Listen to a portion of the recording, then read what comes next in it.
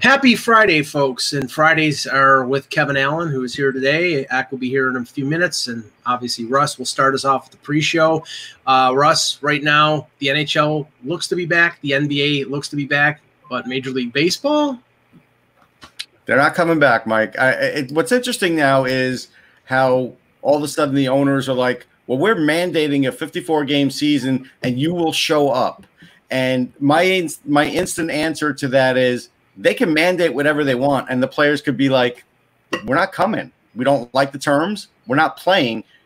And then what do the owners do? Like, the owners really have no pull in this situation because they are not inheriting any personal risk. Financial, sure. But as far as their health, none. So most people are backing the players because there is a risk of them getting sick and possibly hurting their careers. And then there's also the fact that, hey, they negotiated a deal that did include no fans, even though the owner swore it didn't at the beginning. And that's in dispute. That's in dispute. It's not in dispute. No, they're saying I it know, is, but it's really not in dispute amongst writers and such.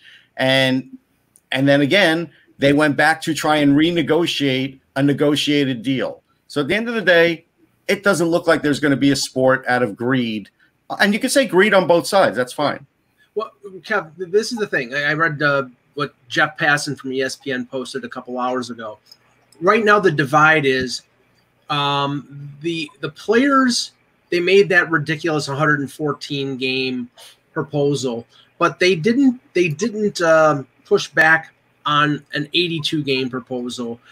The owners pushed back on the fact of paying them full prorated salary because there were going to be no fans in the stand. Now, all of a sudden, and Russ, it's 48 games. 48 games. Yeah, it's getting to the point of ridiculousess. But Passan seems to think there's a point in the middle between 48 and 82 that they can meet. It's all a question of the owners. They're willing to lose some money, but not the money that they would lose if they play too many games and there's no guarantee of a playoffs. So I'm on the owner's side in this instance in terms of having sympathy here. I mean, I think that the players want to make their money. They're gonna have to play, and there's a risk involved in that. But I don't know. What are your thoughts on this? Well, I think that ultimately we are going to play. I think at some point. Although I think don't you have the feeling there are more baseball players who are don't want to risk it than any other sport? Like it feels that way to me. Yes, it just feels that way to me. And what's interesting about that is, they're the sport that's being played outside where the risk is actually a little bit less. Yes. And they don't, they're not making contact or any of those kind of things. But I still think it'll be worked out. Like I think. In other sports, there seems to be a lot more harmony and figuring out how this is all going to work because they're kind of working on how we get in this together. And in this case, there's not. And I think it just speaks to what's been going on in baseball with the fractured relationship between the Players Association and the owners for years and years and years. And I think that's playing into that. But I think ultimately there are enough guys who want to play.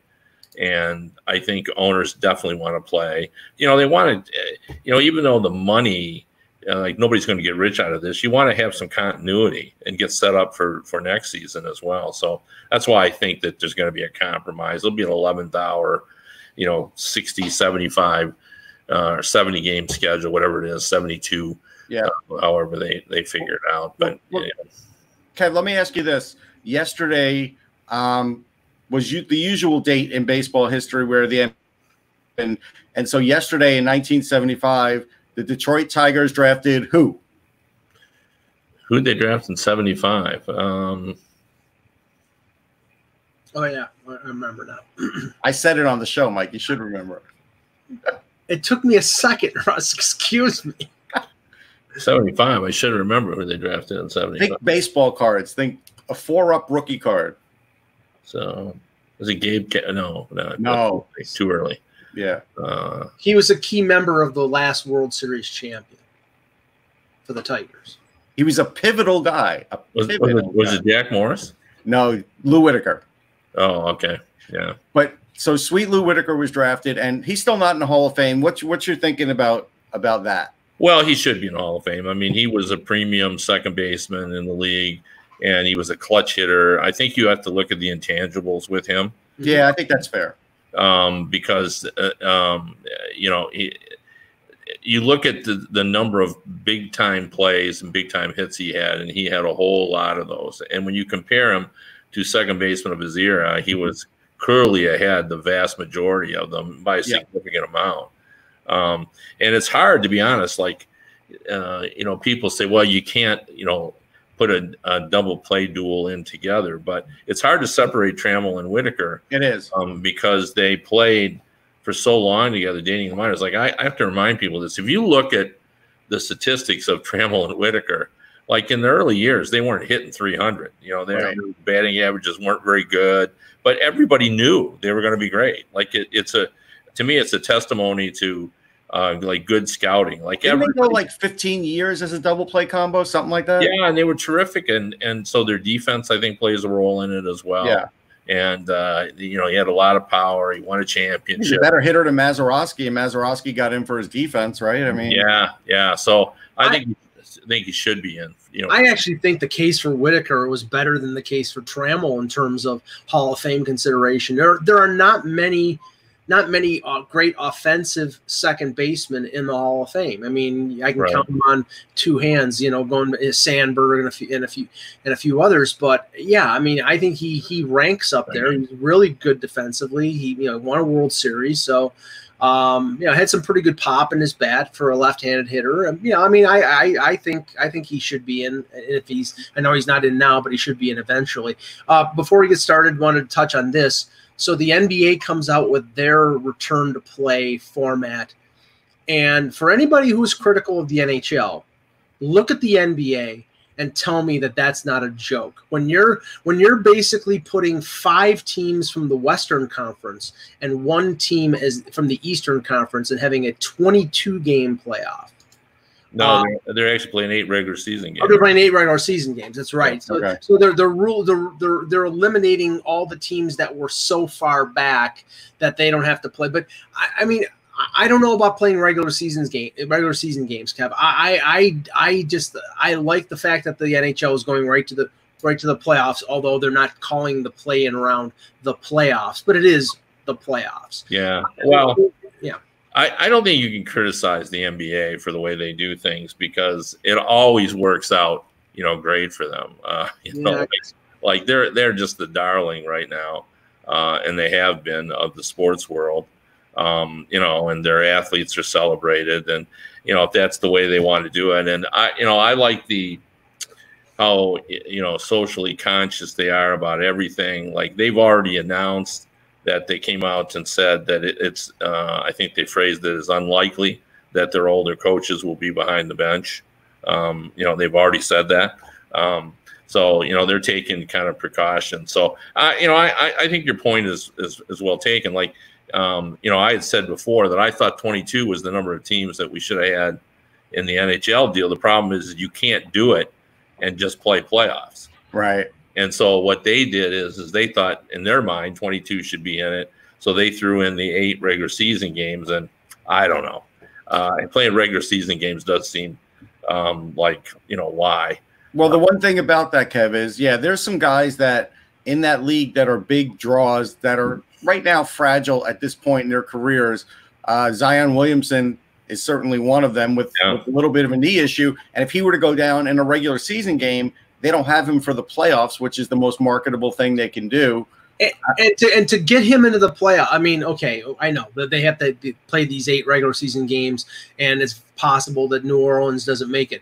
But to get them in there, get Zion Williamson in there, would be akin to the NHL trying to fix it so Jack Eichel and the Sabres got in. Sure. But again, I understand that there's a chance.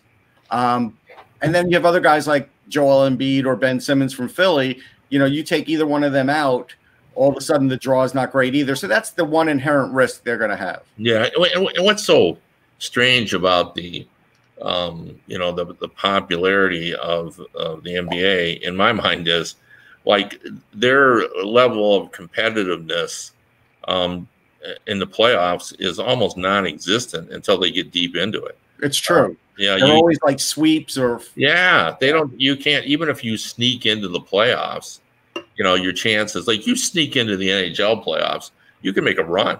Yeah, like it's nobody goes 8-1 in the NBA. They just don't. No, I know. So, but it's happened once, right? That's what we figured out. Yeah. Once or twice. I think twice. Okay. Yeah, so, the Knicks and the Denver Nuggets. Yeah. Okay. Hello, Hockey. Yep, there you go. Hello, Hockey World. Today is Friday, June 5th, 2020. I'm Russ Cohen from Sportsology. Kevin Allen. And I'm Michael Lagello, and this is the HockeyBuzzCast here on HockeyBuzz.com. Well, during our show yesterday, Kev, of course, breaking news happened right in the middle of it, which is good, because after 3 months of being very little breaking news, I'll take that. The NHL and the Return to Play Committee, along with the PA, decided on the structure of the playoffs. That being best of 5 for the play-in round and best of 7 series for the first, second, third, and the Stanley Cup final, and reseeding rather than brackets.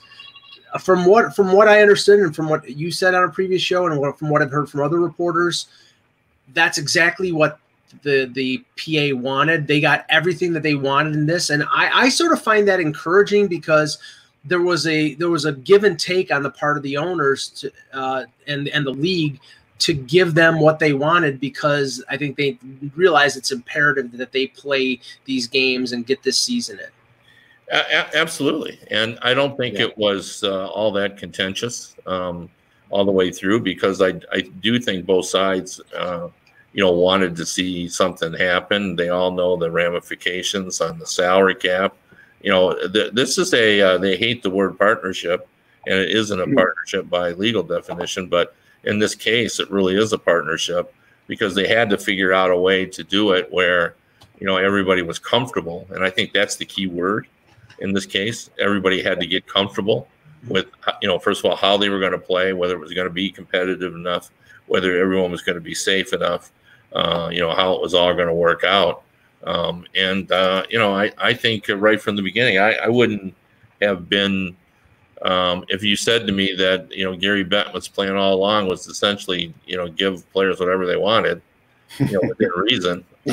You don't normally think about it in those terms, but I think he was ready to listen to the players in this, because, he just wanted to get the show on the road, and he wanted everyone to be happy and comfortable. I mean, don't you think, and hello everyone, by the way, don't you think that, that there's a definite appreciation among the owners and the NHL that the players are willing to do this too? Like, I think that, that this is, they're asking for a lot. They just feel like the whole quarantine thing is a lot, they're asking for a lot of stuff here. And I think that they didn't feel like, they felt like that was good enough to, whatever the players wanted. I'm kind of impressed, the players wanting to play more games. Obviously there's more money there, more revenue there, but I think they want to play more games just because that's how the playoffs are. They want to play the playoffs. Like, they want to play the playoffs as they are.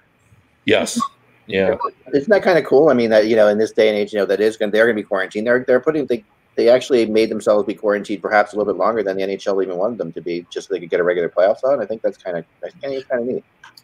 Well, I know that I think it was Chris Johnston from Sportsnet that mentioned that he had talked to a couple players, and that one of the motivations for them playing 7-game series for the first round through to the final was that they wanted to avoid any appearance of the dreaded asterisk being put on the team that wins the Stanley Cup championship, because they didn't have to play as many games. If they had to play best 3 of 5 in the first round, then that basically would be one less victory, be 15 games instead of 16. And that means something to these players. If they're going to go through this whole scenario where they're in 2 hub cities playing 4 rounds, they want it to count as a legitimate Stanley Cup. And I get that.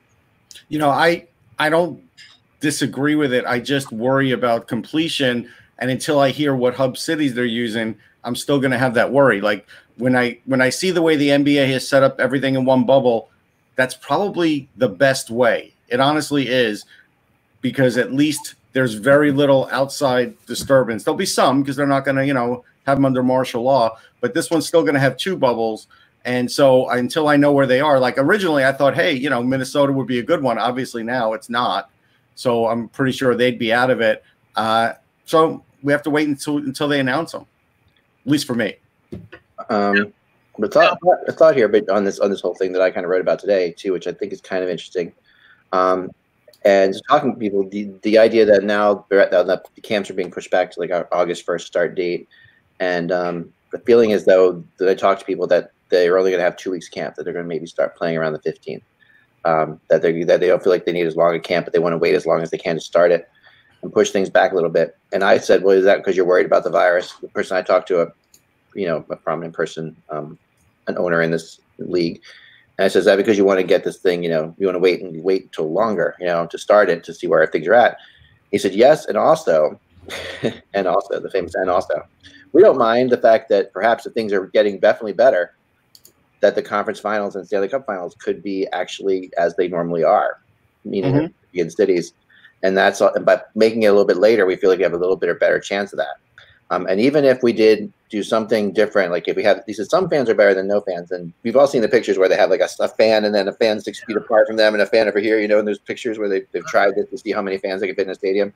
I understand the. Let me finish one thought real quick. And so he said those fans, it's not really how it would look. He said if we did a social distancing fan thing, it would be social distancing by families. So he's like, if you have 2 or 4 people, two or four tickets that you buy as season tickets, those seats would still be right together. There would be people that would be distance apart, but he's like, there's no reason we'd have to socially distance every single person. He says families are already social distance together. So he said that's why we could figure out, we could probably get, instead of like, they were saying like what, 4,000 or 5,000 seats if you were socially distancing everyone in the arena. He says you could probably get like maybe 8,000 people if you're socially distanced families the right way and did tickets the right way. I mean, and he said all of this, granted, is like, who knows what's going to happen, but I definitely think this might be in their thinking here in terms of going a little bit later. Kev?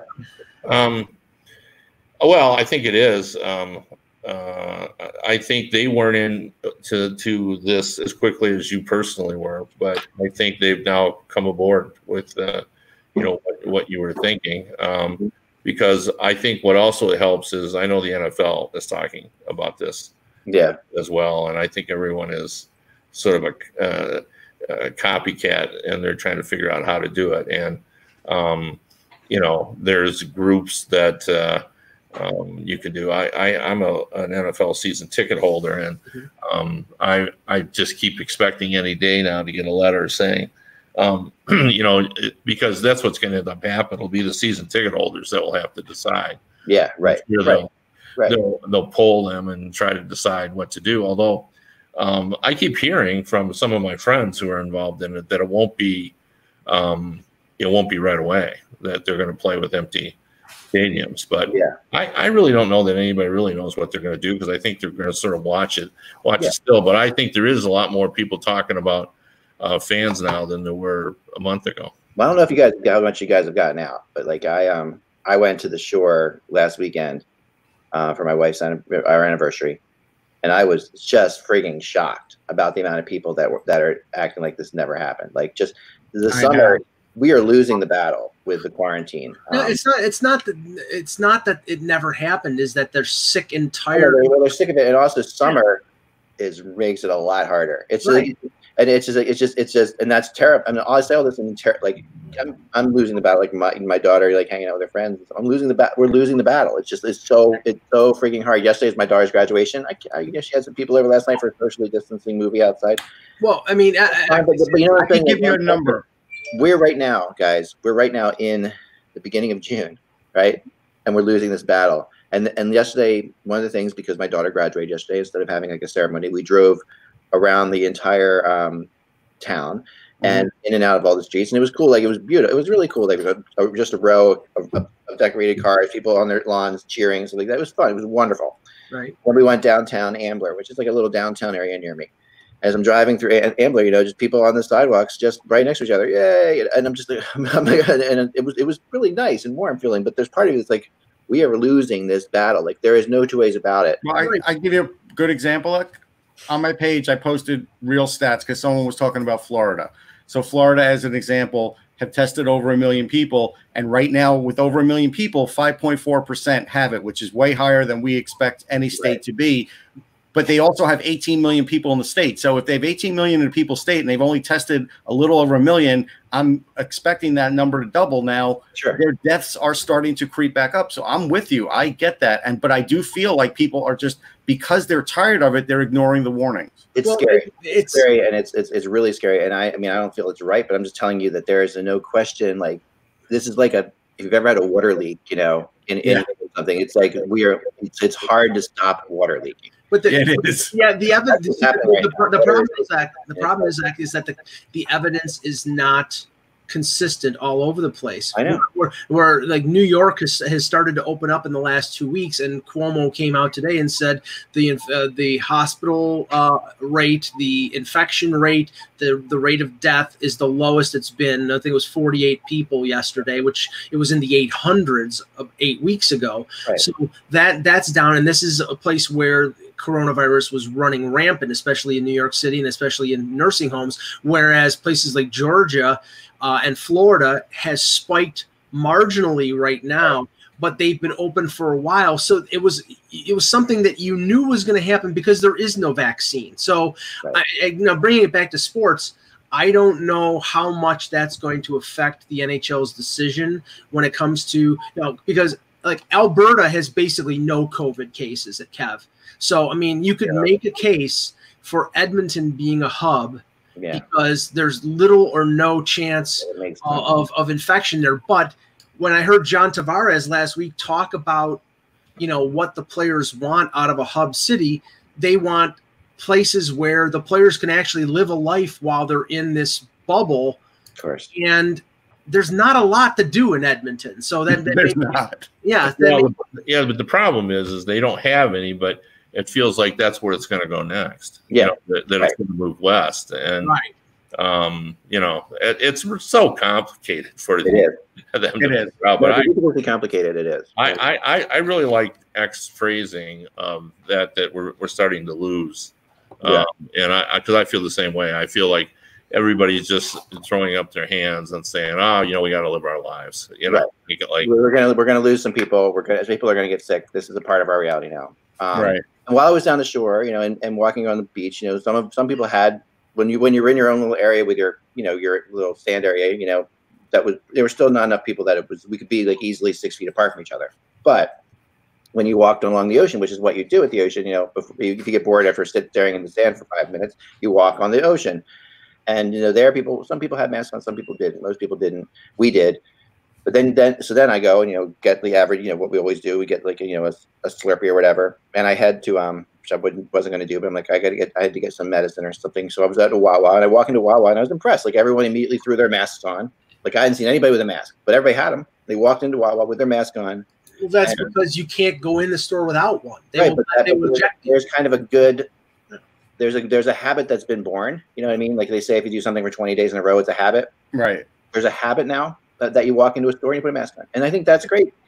But the first, I have no problem with that. The first chance you give them to not wear a mask, they're not going to wear a mask. That's just human nature. Of course, I think people will still. I think that has become a habit. It's like it's not that big of a deal why you're in a store to do that. I mean, they've been doing this in Asia for years. It's not like remember that in Asia, that people have been wearing these masks forever. So I don't have a Flyers mask at all. I have a really good mask that I'm going to show you guys before the end of the show. Are you not wearing it now? Okay. Yeah, no, this is not my. Come on, bad example. No, Kevin, like you were saying, we're losing this. No, there was a good face joke in there, but whatever. But what the NHL has like they're obviously planning out every possibility, but I do think that starting later, we're seeing that we're starting to lose the battle now. If there's no rebirth to this thing, if it doesn't come back harder than ever, I think we're going to see fans by the conference finals. Do you think so, Kev? I don't know. If I had to guess, I'd guess no. But I know there's more discussion about it than there was in the past. Yeah, because I think everybody looks at those numbers and looks at how it's been going. The problem is like what's going on in New York. We won't know how that really works out for another month. That's the problem. So that's true. I think if you're going to have fans at some point, then the NHL is going to have to be honest teams are going to have to be honest about guys who tested positive, Right. like the Penguins didn't reveal the name, right? But if all of a sudden I'm a fan and I have tickets, I should know if players on that team are carriers simply because I'm in the building. And, you know, the interesting thing about it is if they're going to get tested the way the NHL says they're going to get tested, and it's going to be, you know, once a week, twice a day, whatever it is, Twice a week. Yeah. I think that that's going to go into public record. And I think good reporters are going to find that anyhow. So I don't know why they're not revealing names, but I do think they should. Yeah. I don't think they can. I think that's against the HIPAA laws. Right. I don't know. The NFL I did. think that's exactly what it is. I really think The NFL did. The NFL told you exactly who had it. The point is, I bet they asked permission to do that. I think Von Miller came out and I said have to get something signed, honestly, to get out. HIPAA laws are pretty strict. I mean, if you ever gone to a doctor's office, one of those forms you fill out at the beginning are you know, one of them is that nothing's going to be released without your permission in any way, shape, or form. So to me, but right now, I mean, and we know the NHL hasn't set any specific dates, but yesterday it came out that phase 2 will begin next Monday. That doesn't mean that everybody has to be at training camp or in their hub cities, but Monday most of the teams will have their facilities open for players. The tentative date supposedly for phase 3 is in the middle of July. I've heard July 14th, which would mean the season would start probably or the play-in round, which would start either the first or second. I'm hearing August 1st really strongly, actually. August 1st. I mean, that makes sense if the training camp is opening on the 14th of July. That's 2 weeks. No, to me, training camp August 1st. That's okay. I mean, like I said, I'm just saying that's what I've heard, and a couple other people have reported that as well. And remember when we had John Shannon on last week, he thought August 15th was about when they would start playing. I think that he might have known something there too. I don't know, but yeah, I think the 2-week training camp. I mean, granted, I mean, and there's another thing that I heard, and this is only from one person, and the owner I was talking to couldn't confirm this about why August 1st. But August 1st, one of the things that I heard was that this whole concept, you know, the 14-day quarantine in Canada, which is a big thing, right? That's still going on. That there are feelings that will end August 1st.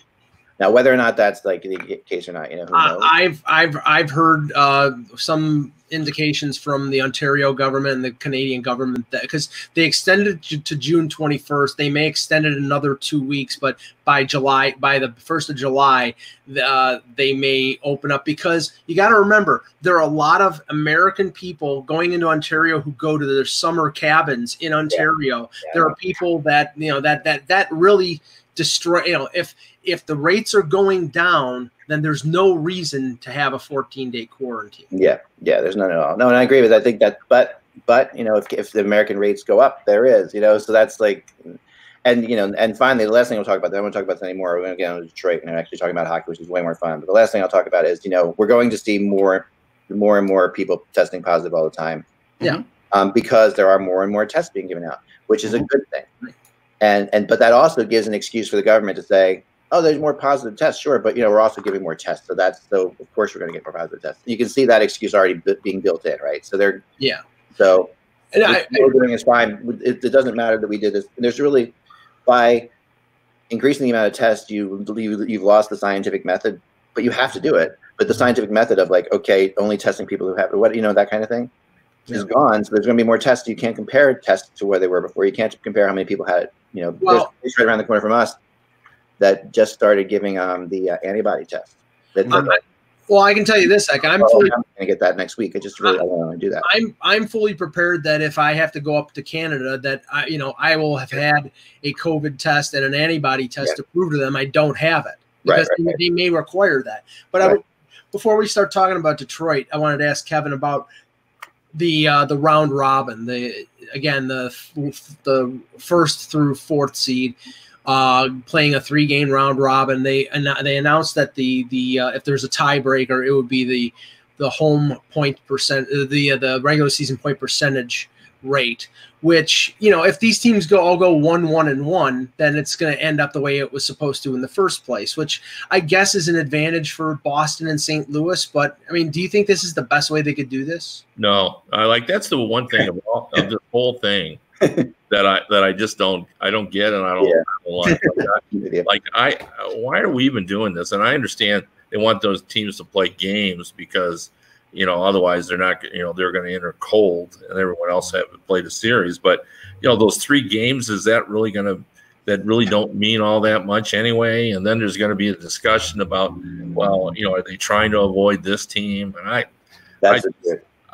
just, that's the part of it I don't like. And I don't have an answer because I'm sure they're in the same position I am, which is, then what do you do with the team setting out? Right. But by reseeding, don't you make it is more interesting now? Like by the reseeding concept makes that battle a little more interesting because you want that top spot if you're always going to be playing the worst team. Right. Well, you do, but we could have just settled the top spot. So. Right. They just played 3 exhibition games, and it doesn't really matter. I think that's what they tried to stay away from. I think they tried to add some meaning to games, and not have more exhibition games because then nobody's going to watch. Well, I get the concept. I just have a hard time with it, but I'm also sympathetic to how hard this is. Oh yeah, to try to figure it out. So is it better, Kev? There's a really good question for you. A real existential hockey question. Yeah. A team playing meaningless games, then jumping into the playoffs, is better than a team not playing games and then jumping into the playoffs. Yeah, you know what I mean? Yeah. Well, we see that. Like you can just say last year, Tampa Bay Lightning played meaningless games at the end of the season, jumped in, and then got hammered by the Blue Jackets. So all of this. And nobody has the ability to go into the Stanley Cup playoffs hot. Even if you win 3 of these playing games, you're not going to say it's the same level of hot that a team would be like winning 10 of 11 going into the Stanley Cup final in the playoffs. And the Blue Jackets, the men thing, which is really interesting. Like, okay, if a team's like battling their lives to get into the playoffs and get in on the final day of the season, like in a normal regular season, we've seen a couple things happen to those kind of teams over the years. Like that team sometimes collapses at the playoffs. Like they have made they end up getting a round or 2 and then run out of gas. Like Columbus. I mean, Columbus they played till game 81, consequential games to get in the playoffs, and then they sweep. It can happen the other way. Like the Flyers, like they make the playoffs on a shootout, against the New York Rangers on the final game of the season and go to the Stanley Cup Finals against the Bucks. That's rare. That is rare. But sometimes you'll see a team that just like making the playoffs was such a big deal. Like once they're in the playoffs, it's over, and they get killed. But I think more teams end up getting fatigued from the mental fatigue of having to work so hard just to get into the playoffs than actually make a good run. Although, it does happen. It can go either way. But, I've said for a long time, in a normal season, like if you're a fan of a team, wouldn't you rather them finish second and face the third place team than the team that has gone 14 and 3 in their last 17 games to get in the playoffs? Like, I don't think it's a reward to have to play the wild card teams in most seasons because they've played so darn well to get in the playoffs. And you know what? They still have that momentum and they're not fatigued. They're just on a high going into that first round. Yeah. Like it sort of evens out as the second round because now they're mentally exhausted. Yeah, getting through the first round of the playoffs is almost everything. Like that's why the first round is so good, right? Like we always see teams that if you make it through the first round, your fans base are generally happy, unless you're a team that just has huge expectations. Most people are okay winning the first round. Like that's a big deal, right? Yeah, but now instead of teams so every team that's going to be playing those top teams is going to be in a battle for their lives to play them. They're going to be in a best of 5 series this year. So every team's going to be coming off of an emotional roller coaster of a thing. They're going to have won that series to get in there. And I don't know if it's better if that team is like if there's other teams are just sitting around and waiting and being pumped up to play finally again, because that initial energy that you put in that these guys are going to have is going to be amazing. So like if the Bruins sat back and waited and they didn't play and they didn't play and they didn't play and now I think that initial energy would probably push them over the top. Where now that initial energy is going to be kind of blown on these meaningless games. I still don't worry about the Bruins. They've been through the wars. Like that's the one team of all the teams that are in the playoffs that know how to handle any situation. So they're the one team. I'm not going to worry about. And I still think there's a little bit of a fragility there when it comes to Tampa Bay, because we could see that, when we talked about the teams that voted against the current format, they were one of the two. And when we heard Alex Killorn's comments, it really sounded like, okay, they wanted everything in their favor in terms of a playoff format. And why? Oh, because they lost in 4 straight to Columbus last year. I mean, that's a team that's so talented. They shouldn't be worrying about that. They should just be worrying about playing their best. It did bother me. It did bother me that a team did that, especially that team, like you say. I mean, they should just be like, we're the best team. Right. Hiccups, excuse me. Yeah. Normally, what you say is, we don't care who we play. Right. It's always the biggest lie. But I love the person. Except Toronto. They care about playing Boston. Yeah, right. Yeah, but Toronto does not want to play Boston. The team in the media conference call, the person in the media conference call said, have you ever thought about, letting the teams pick their opponent? That I like. But that's a good question. But that's a good question. But I also think, obviously, like Gary's response, which shows that Gary is like a hockey guy in general, and he really is more a hockey guy, was like perfect. He's like, you really think if the teams, you don't think that's motivation, but it's Blackbird motivation for a team when they've been picked to be played? That's like, it's like being picked last in softball or anything like that, kickball. You do get a chip on your shoulder. It would be really fun. The interesting thing that has come up since they have implemented this 24 teams scenario here, and they've had to because of all the circumstances, is the talk about expanding the playoffs to 20 when we get to the new CBA. If this works, if this is a ratings boom, I think that this will convince Gary Bettman and the NHL that it's a good thing to have a play-in series or play-in game for 7 through 10 and 8 through 9 to get to 16, because that's extra playoff gate, and that's extra money in terms of gate, and it's extra money in terms of a TV contract. So I don't see a negative in that. I hope that they learn that this would work. Yeah, I don't think this is a real good test for that. I wish it was. Yeah. Because I'm with you. I mean, you know how I feel about that. I really think if we had those games would have ratings on par with the Stanley Cup Final. It's extra money. I think you can charge whatever you want to charge, and I think the lure of a single game, meaning the difference to be in or out, and I also think that you can counter the people who say that it renders the regular season meaningless by saying, hey, every year, like you just mentioned, the shootout to get in the playoffs, we have a team that wins in the last weekend of the season to get in. We're just changing that one day. We're moving it from the last day of the regular season to the day after the regular season. And the other thing you say to people is, hey, if you don't want to get stuck in that position, then finish in the top 6. Right. That's the goal. And it's not like you're going to extend the season that much. You basically, the year ends on a Saturday night. You have one play-in game on Monday, one play-in game on Tuesday, and the playoffs start on Thursday. Yeah, there you go. And you put it on a different network, so you make it sort of unique, and I just think it would be just great. And I think everybody, one of the things that we have trouble finding in hockey in America are national fans. Yeah. The ratings reflect that. We have them in Canada, but not as many as I wish we had in Canada. But we don't have as many in America, not even remotely close. And I think that people of all teams would, especially early, would tune in to see what this was all about, a single elimination, game. So totally agree. Let's move on to Detroit. Before we do that, just real quick, yes. Because this is hockey related, did any of you know, obviously 46 athletic writers were laid off today. Yeah. Does anyone know any of the hockey writers? I haven't noticed the hockey writers yet. It looks like a lot of college sports so far.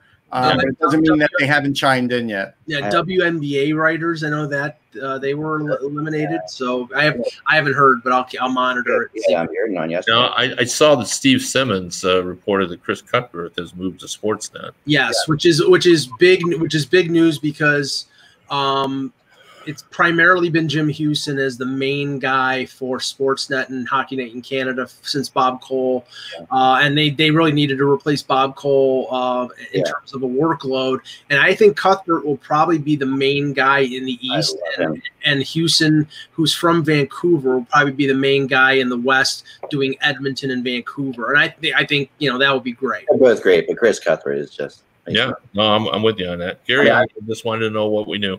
Kevin, you and I were sitting directly in front of Chris Cuthbert during the World Cup of Hockey. Do you remember that? Like, and we could hear his calls, through his voice, when things were quiet enough in there. And I remember talking about that with you then. And I'm just like, that voice is just. Yeah, he's a pro too. Oh, and when I close my eyes and I picture those like Hockey Night in Canada highlights or like any old series, that's the voice I hear. It's just like, it's like butter. It's crazy. Like butter. Like butter. All right, moving on. Okay, the Detroit Red Wings.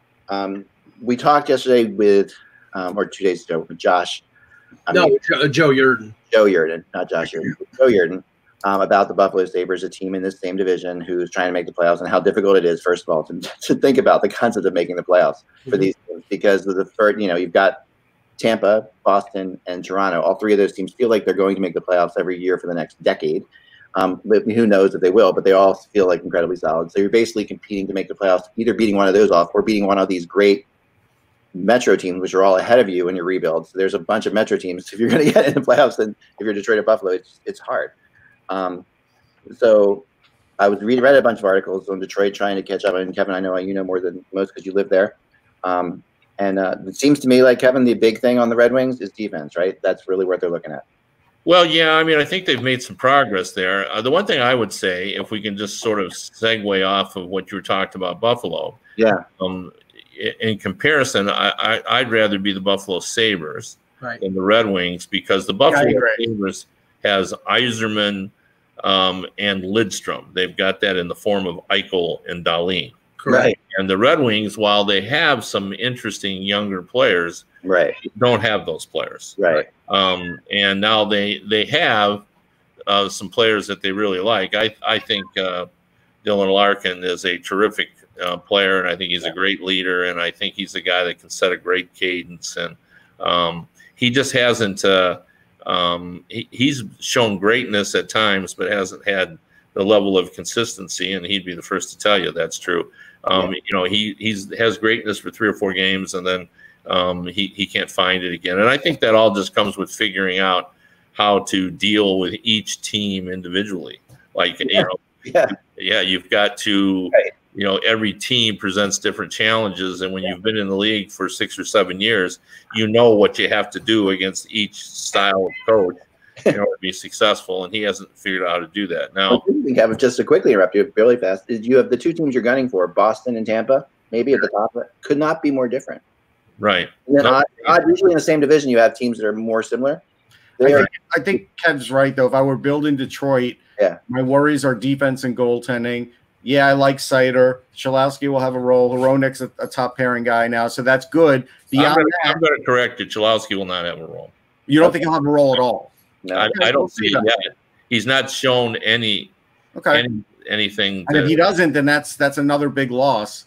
Nice to think of Johansson. There's a little something there. Albert Johansson, we'll see if that's – but goaltending, they have none. And Pedruzli's okay, but he's probably, if at anything, a backup in the league. So they don't even have a number 1 guy. Like, they don't have anybody right now that I could see in that organization that you could look at and say he'll be the starter in a couple of years for the next 10. So I think those are the big areas that they need to improve. Sorry, Kevin. Well, I think, though, there's a chance because if you look at this year's free agent marketplace, there's a couple of things that are important to the Red Wings. Number one, the pandemic has turned everything upside down, and it's a possibility that the Red Wings would seem attractive, far more attractive than they normally would be. Just simply because they have cap space. Right. They're like Buffalo in that respect. Buffalo has $49 million. So that if the cap stays the same, that's over $30 million in cap space.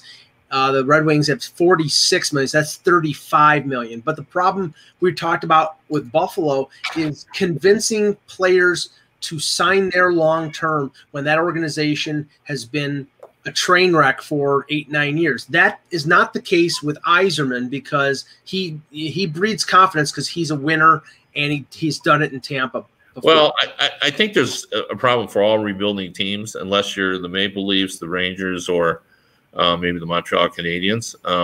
The Rangers in the midst of a rebuild got Panarin to show up. But I think the pandemic has really has altered the marketplace. Yeah, sure. At least the Red Wings have some center depth, and that's something where even good organizations have a hard time with. Right. You could look at the Rangers, and their center depth for a playoff team is not great. Right. And so you could at least look at that's something where the Red Wings, that's a positive for the Red Wings right now. Yeah. So what I started to say is that I think that's a possibility. And the other element is that there are more goalies available in the marketplace than there are teams looking for them. Some of the teams, everybody says, well, Calgary has to get a goalie. Well, no, they don't. They could stick with who they have. They like these guys. They can move on. So, it's a possibility that a goalie like Robin Lehner could be had if Yzerman wanted to do that. And, the argument for doing that is, in addition to everything else, this young Red Wings team needs a little confidence, and a quality goalie could help in that regard, even if he's not quite in the age grouping. The other thing they could do is they could call Pittsburgh and acquire one of their goalies if they're really sincere about doing that. I'm a little skeptical of Jim Rutherford because he's like a fox. So if they were really willing to move one of those goalies, now a 25 or a 26-year-old goalie would sort of fit into their rebuild. Well, I don't think you're going to get a goaltender to come to Detroit of their own volition like a Braden Holtby because he's in his late 20s or early 30s. He probably, even though he's won a cup, he probably still wants a chance to win, and we know that Detroit's going to take. All right. Well, let me stop you there. Yeah. Because I'm trying to make my point here. Okay. Give me a list of your teams that want a goalie, Mike. Calgary is one. Do you think they really do want a goalie? I do too. Yeah. Calgary, San Jose. I think Edmonton should be, but they probably won't be. Right. Russ, what do you think? Chicago. Yeah. Chicago is another one, yes. Yeah. I think there's 4 or 5 teams. Yeah, I think that's right. I think there's 3. Okay, so how many goalies are available? There's a lot. I mean, there's right. So let me ask you this. If Calgary took Robin Lehner, and if San Jose, who would they go after? Markstrom. I don't think he'll be available, but okay. Yeah, let's just say Markstrom. Okay. They go Markstrom, and then who you're going to give Holtby to Calgary? Yeah, Holtby, that's a big. Okay. So yeah, that would be good. There are still goalies out there that I think the Red Wings might be able to land. Would they take a Mark Crawford for $3 million? Or something like that. I think there will be goalies available that on a short-term basis could give them a little bit of goaltending credibility. So I mean, could Yzerman get a guy like Holtby to come there?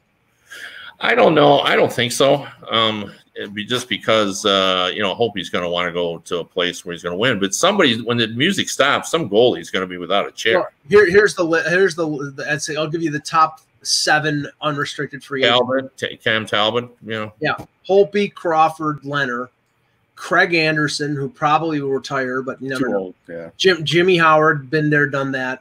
Markstrom, Thomas Greiss. There you go. There's your solution act, Thomas Greiss. Cam Talbot and Cam Talbot could, You could manage it for a couple of years, but that's all you're talking about. Right. Yeah, that's all they need. They're talking about a gap goalie that'll get you through 2 or 3 years. Mike Smith's UFA. So yes, he is. But but I don't know whether that's just my speculation. Yzerman may be fine with Bernier. Bernier played well second half of the season. I think he'll go with Bernier. You know what I think Yzerman should do?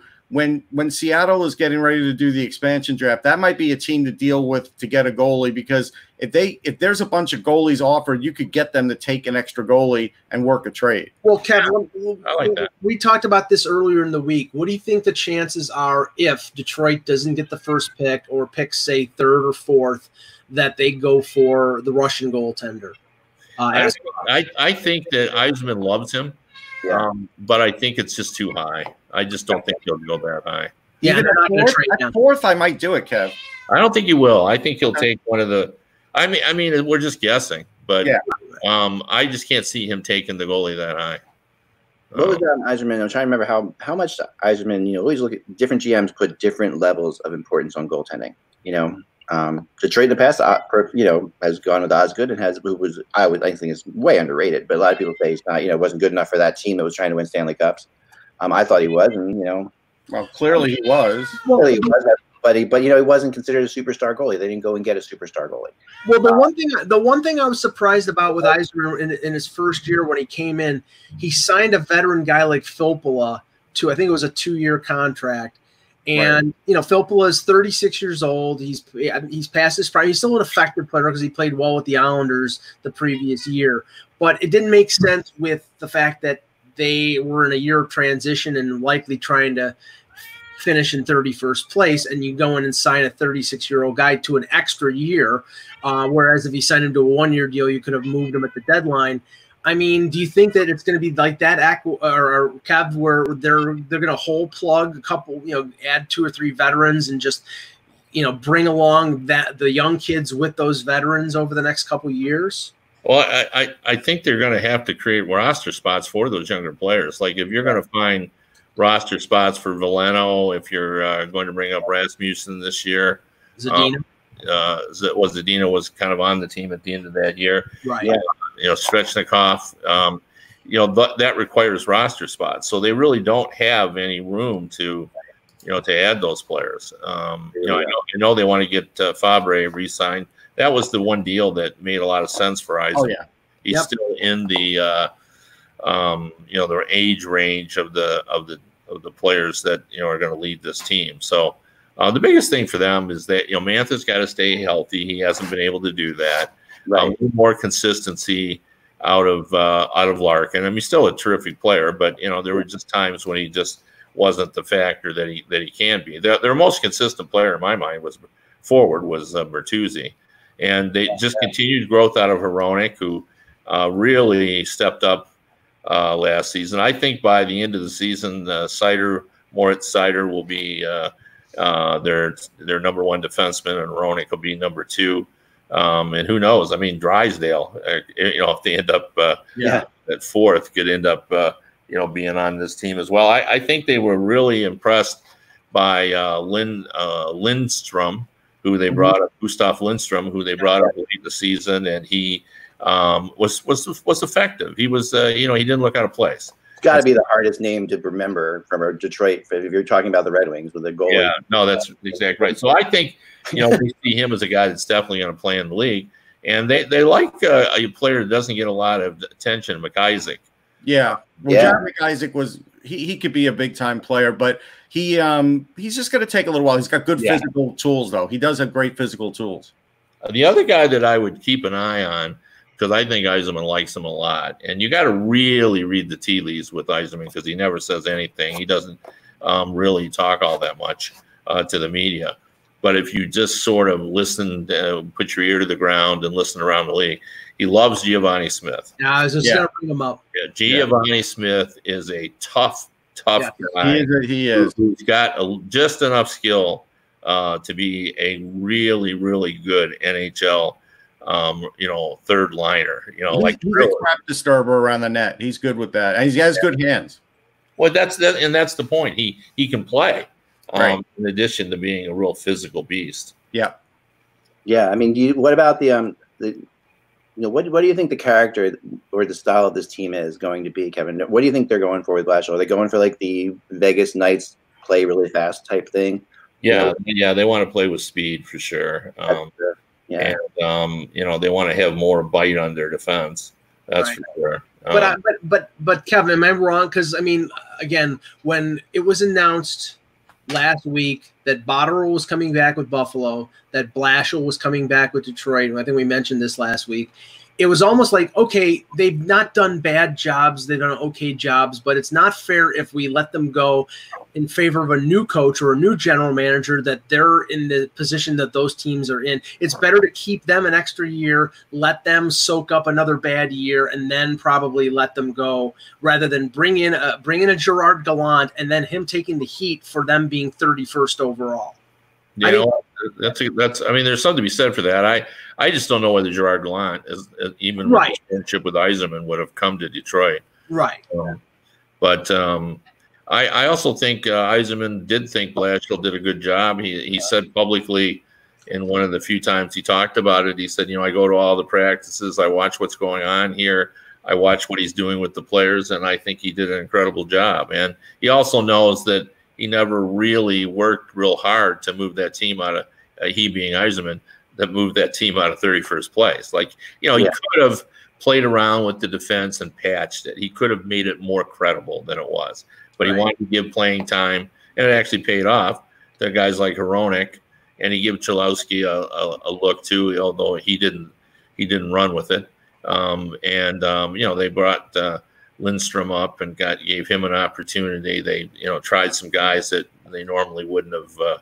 They would have probably gone out and got someone else. So he knows that he sort of created this kind of messy defense that Blashill had to live with. Obviously, you're looking at a team that was epically bad, like finished with an epic wreck with epic. When you're over minus 100 in goal differential, that's just incredible. Yeah, hideous. It's hideous. I mean, it seems almost impossible, right?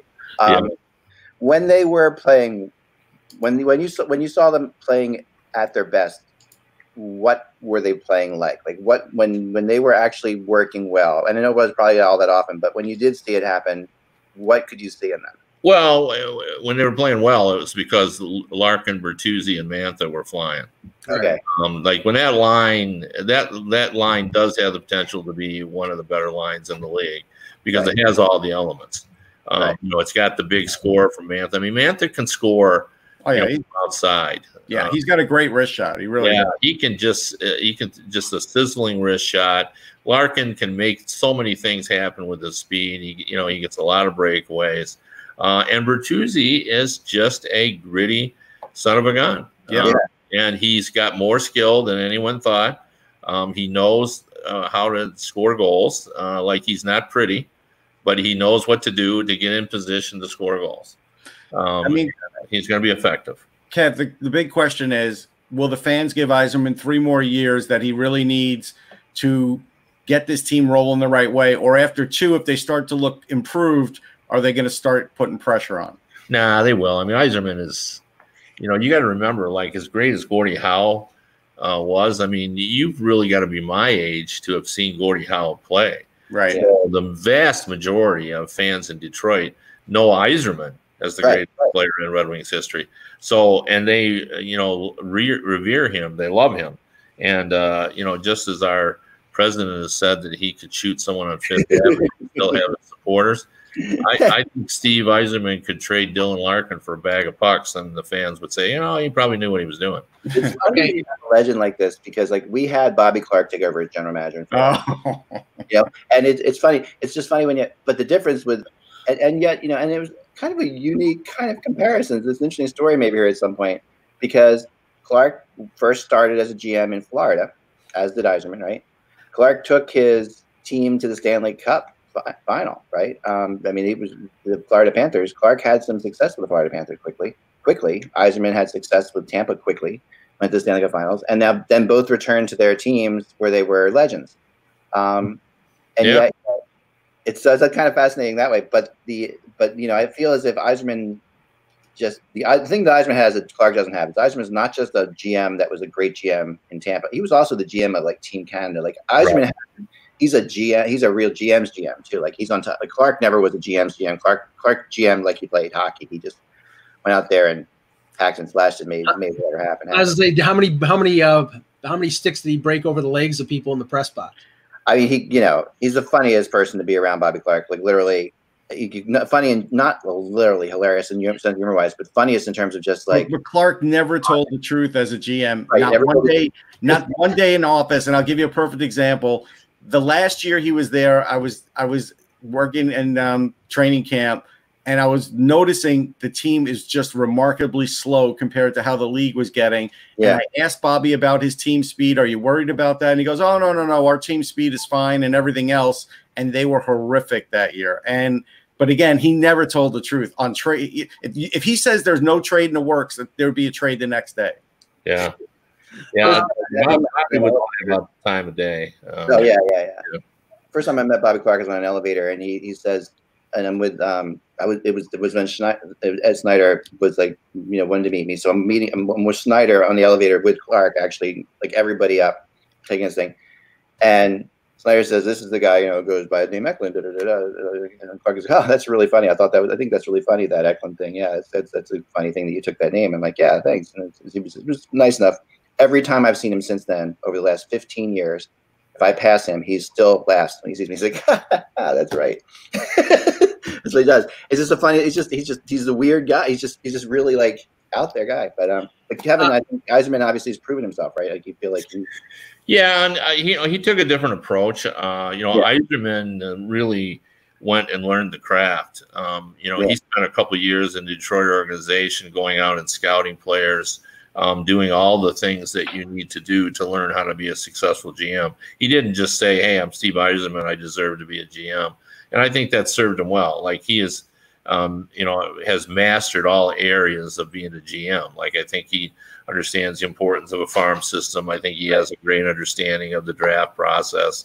I think he has a strategy in place. I think he knows how to deal with contracts. I think he knows how to deal with personnel, all that. So I think, that really helps. Just to finish off the show here today, I saw someone reference the fact that today is the 21st anniversary of the famous Brett Hull no goal in Game 6 of the Stanley Cup Final for the Dallas Stars and the Buffalo Sabres here in Buffalo. I was on my honeymoon on Norway. I was on my honeymoon in Norway. Try that better. On my honeymoon in Norway. Watching it. Kevin, were you at that game? Oh yeah. Okay. Yeah. Now, this is the thing that I'm to this day puzzled by, because I was watching it on ESPN in the States, it was on Hockey Night in Canada, and I was watching the Hockey Night in Canada broadcast, just because I normally did, and they showed the replay of the goal before Mike Modano was skating around the ice with the cup. ESPN did not until they were skating around the ice. And it's like, today that would be unheard of, obviously, because it was replay. But the thing was, they had to have known that there was a dispute with that goal long before they were ready to hand out the cup. And I was just always struck by the fact that ESPN didn't show the replay. And then as soon as they showed the replay, everybody's like, stop everything. And it was too late to stop it because he was insane. Well, it really was, especially when you got to remember what that season was like. Is we had seen goals like that just loud all season. We were all tired of it too. Yeah, like that's the thing about that. At a certain point, it was too late to do anything about it, because I'm a firm believer in that. I mean, we talked about that with the in the past. Once you go too far, you're not going to replay it or change anybody's mind or all that. But honestly, that's to me why that goal is so hideous is that we had seen that call made so often that season. The whole rule was hideous, and then that just accentuated it. It felt like the rule was so bad that they couldn't. They like it would have been like a huge explanation on how bad the rule was. No, but you know what? We all knew it was heading that way. Like nobody could have said, "Hey, we know for sure this is going to happen in the Cup." But I remember everybody sort of talking about, fans and otherwise, we're going to see this happen in a big game, and it's going to be a problem. Like we all talked about it.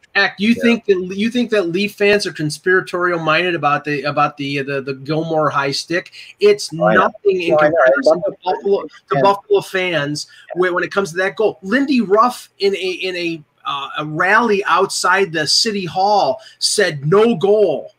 Yeah. I mean, he was like openly criticized the NHL. It was the perfect.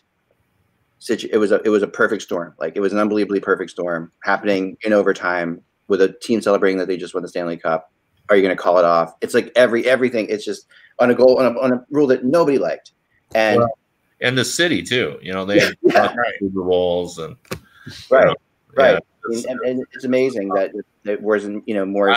I still see those shirts and the no goal shirts, and I love them. So they're still there. I know. I should have stocked up on some. Show you this. Ready? So this is something I made. You guys can make this at home yourself if you want to, but it's really easy. I actually saw it on Facebook, and I'm like, I got to make that. So this is like my mask. So what you do is you do like this. You go like this. What does it say? I can't. No, it just turns into a smiley face when it's I see it. like this, and then when you open it up, it turns into a smiley face. It's pretty awesome. I already bought my masks. I'm not a maker. Yeah, I wore a pillowcase for 2 months. I finally 3 months into this whole damn thing, I got an actual mask. When we're not going to have masks to wear, I have a good mask. A pillowcase, Mike? Yeah, there was a thing on the internet that said if you don't have a mask, you can fold up a pillowcase and use that as an impromptu. I did that. It was a little tough to breathe sometimes. I'll say. That's amazing. I'm speechless, man. Let's just go. We're gonna get out of here. Yeah. It feels like this. Have you guys seen this thing? And I'll let you guys go over this, but this is the best. Ready? Here we go. Hold on. Get this. This is awesome. Okay. You can't top the pillowcase, X. Sorry. I don't know. That's gonna be tough. The ostrich pillow. Do you know the ostrich pillow? Are you familiar with the ostrich pillow? No. Is it like my pillow? Because that makes me sick. This is the ostrich pillow. I'm going to show it to you. This is the best here. Here we go. Sharing right now. Sorry, my ineptitude. Here we go. Share screen. You'll love the ostrich pillow. Is one of my favorite things ever invented.